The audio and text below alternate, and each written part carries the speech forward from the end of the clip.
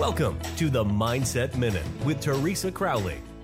A short, focused conversation about staying emotionally and physically happy and healthy. Now, here is Teresa. Hello, everyone. This is the Mindset Minute, and I'm so glad you're joining me. I'm Teresa Crowley. What we're talking about today is a to-do list for each and every day. Now, each day we set out to be productive.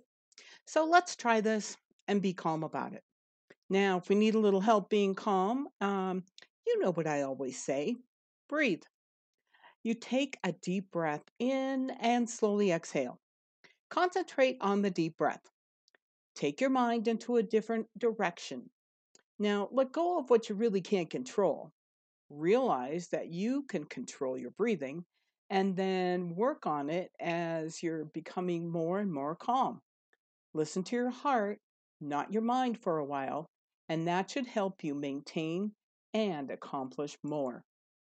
That is the Mindset Minute for today. Tell your friends about it so they can, subscribe to this on wherever they get podcasts. They'll get a reminder each and every time that a new one is dropped so you can share in the goodness. Bye-bye. Thank you for listening. We look forward to you joining us weekdays on the Mindset Minute with Teresa Crowley.